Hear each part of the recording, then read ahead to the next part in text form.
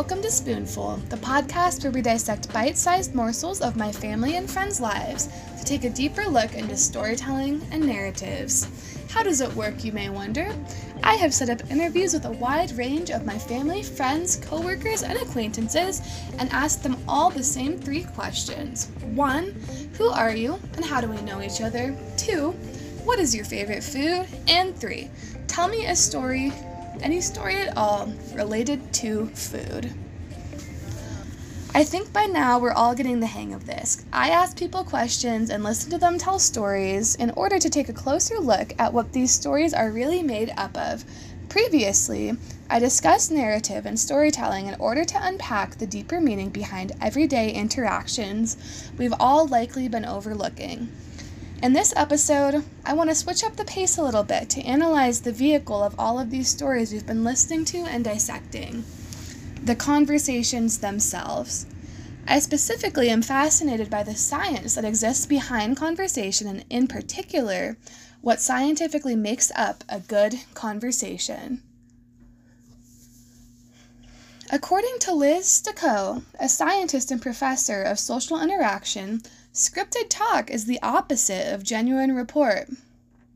Stacco describes the defining points of whether or not a conversation is good as consisting of body language, eye contact, focus, engagement, making sure not to interrupt the flow of the conversation, and avoiding trivial topics that would fit the category of small talk. For this episode, I decided to conduct and use a full interview instead of just bits and pieces of stories like I had been doing the last 2 episodes. After reading Stacco's opinion on the negative results of scripted conversation, I decided I would use the same 3 questions I asked everyone as a base, and I would ask other questions and continue the conversation completely improvised. This interview brings me to my place of work, a private school here in Boulder, Colorado. This school has something very cool that many other schools don't, and that happens to be professional chef Amber Graff, who is kind enough to agree to letting me interview her. Much to my surprise, I found that my favorite parts of this conversation were those that were unscripted. However, there were still many elements of narrative and storytelling that occurred between Amber and I while recording this segment. Are you being recorded right now? Yeah. Yay! Okay. So the first question is just, who are you? My name is Amber, and I am I'm a chef. I'm the chef at Bixby School. I've been in the culinary world for going on to a decade. Oh my gosh. And my background is mainly culinary education, but currently it's the lunch lady extraordinaire. Way cool. Definitely like my coolest guest by far. Has credentials. Okay. So the first question is, what's your favorite food? I have 2. Okay. And I like them separately and I like them together. Okay. Fried chicken. Ooh. And peanut butter. Together? Sometimes together. Really? Yep. Interesting. Did you just like dip one day? I think just like peanut sauce in general. Okay. Like, it can be like a peanut sauce, but then if I don't have peanut sauce or if I don't want to make peanut sauce, like peanut butter will do. That sounds like something I'd eat really late at night. I'm not gonna lie. Fried chicken on like bread with pickles and peanut butter. I know. It sounds gross. It's really good. Oh my gosh, now I have to try it. I believe you. I'll eat anything you give me. And then, I guess there's only 2 questions besides how we know each other, but the other part of it is I just want you to tell a story about food. Okay. It can be anything. It can be about cooking food. It can be about the grossest thing you've ever eaten, the best thing you've ever eaten. Okay. It can be funny. It can be heartwarming. Whatever you feel. Okay, a good story about food. I feel like food is my whole entire life, so I have to go through a few files. Okay. You can tell more than one story if you feel like it, too. Okay. Well, one is that, so I studied for a while. I studied culinary in Vietnam for a bit. Did you really? I didn't know that about you. Yep, we were there for a while. There were 16 chefs and my and gosh. we went there to learn the cuisine. So we started in South Vietnam, and we worked our way up the country, and then we left out of the North Vietnam. Oh my gosh. But it was everything from like like professional culinary schools to, you know, hands-on things in a little lady's kitchen. It was everything, you know, going to all the markets and going to everything else. Wow. But I decided, when I went to Vietnam, I decided that whatever was put in front of me, I was going to eat. Oh my gosh. Knowing very well that dog is a pretty typical Right, cuisine that was in one of the Vietnam. first things I thought of. Yep. And so I, to my knowledge, I did not eat dog.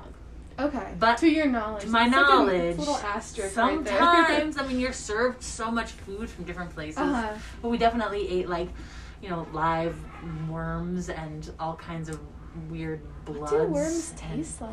You know, I didn't get it. They're squishy and they, like, explode in your mouth a little bit. Sounds like Pop Rocks, but a little different. One that we had, the silkworms were still living. And they were, like, on crackers. Oh my when we did gosh. it. But, yeah, we ate a lot of really crazy stuff. But to my knowledge, I didn't eat a dog. That's a good story. That is a really good story. You know, just like being an educator and Yeah. working in a school too, I really try to make sure all the kids get like the gamut of flavors and textures, and you know, even if they don't like it, I always call it a no thank you bite in my family, where The not to my taste bite. yeah, this is not to my taste. But I think because of it too, my daughter is really, really adventurous in her eating. Mm-hmm. She eats everything that I eat. Everything except Parmesan cheese. Except for Parmesan cheese. But, you know, like I remember even when she was a baby and we were low on groceries and I made like trout and beets for dinner and she like ate them. Oh my gosh. So I love that story about food too, is that it's She is getting like carried the bravest over. kid ever. Yeah. I mean, I think she has like pickles and seaweed for her Did she snacks eat like today. a raw fish one time? Yeah, she ate the head off of a raw fish. Oh man, Ivy. She just does it. Ivy's gonna eat the worms too. She's gonna totally eat the worms. She eats anything unless it has Parmesan cheese on it. Then forget it. And that's it. Then she can't even smell it. Oh my gosh. I know, but at least I know she doesn't like that because she actually truly doesn't like it. That's so interesting to me because when I was little, I wouldn't eat anything. Yeah. Like I had an iron deficiency because I wouldn't eat beef. Oh man. Like as a genre of food, like I ate chicken Yeah. and rice Right? and cheese and like a few baby carrots for like 10 years. And I was like severely anemic. So whenever I see the kids here like eating anything just like mildly above kid food, Yeah. I'm like, y'all are crazy. Did you not like food because you wouldn't try them, or it was in your head, or you truly like tried them and just didn't like them? You know, I don't think I would try stuff. Yeah. I specifically remember this one time my parents were like, you have to eat. I left my snack at home. Oh, Oh, we boy. can grab Go one. ask Mark and grab something for you, honey. Oh. Oh boy. But no, I don't think I would try stuff. That's I think that why- was the issue, and my parents tried so hard to make me try things. Yeah. One time they took a little green bean, and they were like, you just have to eat one, you just have to try, you just have to take one bite. And I wrapped the green bean in a slice of white bread. Like, you know when kids do the thing where they like mush up bread and it gets Like like the Wonder that Bread? texture? Oh Yeah. yeah. And I sat at the dining room table for 45 minutes taking little bites of the bread and eating around the green bean. And my Oh. parents were like, never again. Oh my gosh. Girl. How know. did you get out of it then? How did you start trying other I things? just You got older. Yeah. Stop being afraid of things. Yeah. That's why I feel like with kids too, it's really important for me to show kids to have a positive relationship with Right. food, which is why I'm always introducing new things. And even if they don't like it, I mean, kids will tell me all the time, you know, like, I tried this and I don't like it, or it's not to my It's taste. not to my taste. And I'll say, thank you so much for trying it. Yeah. You know, because they tried something new and they didn't That's like what it, it's and that's about, I okay. feel like. Yeah, me too. Do you have any foods that you don't like? Like Yes. at all? What are they? I'm curious. If it lived in water, I do not eat it.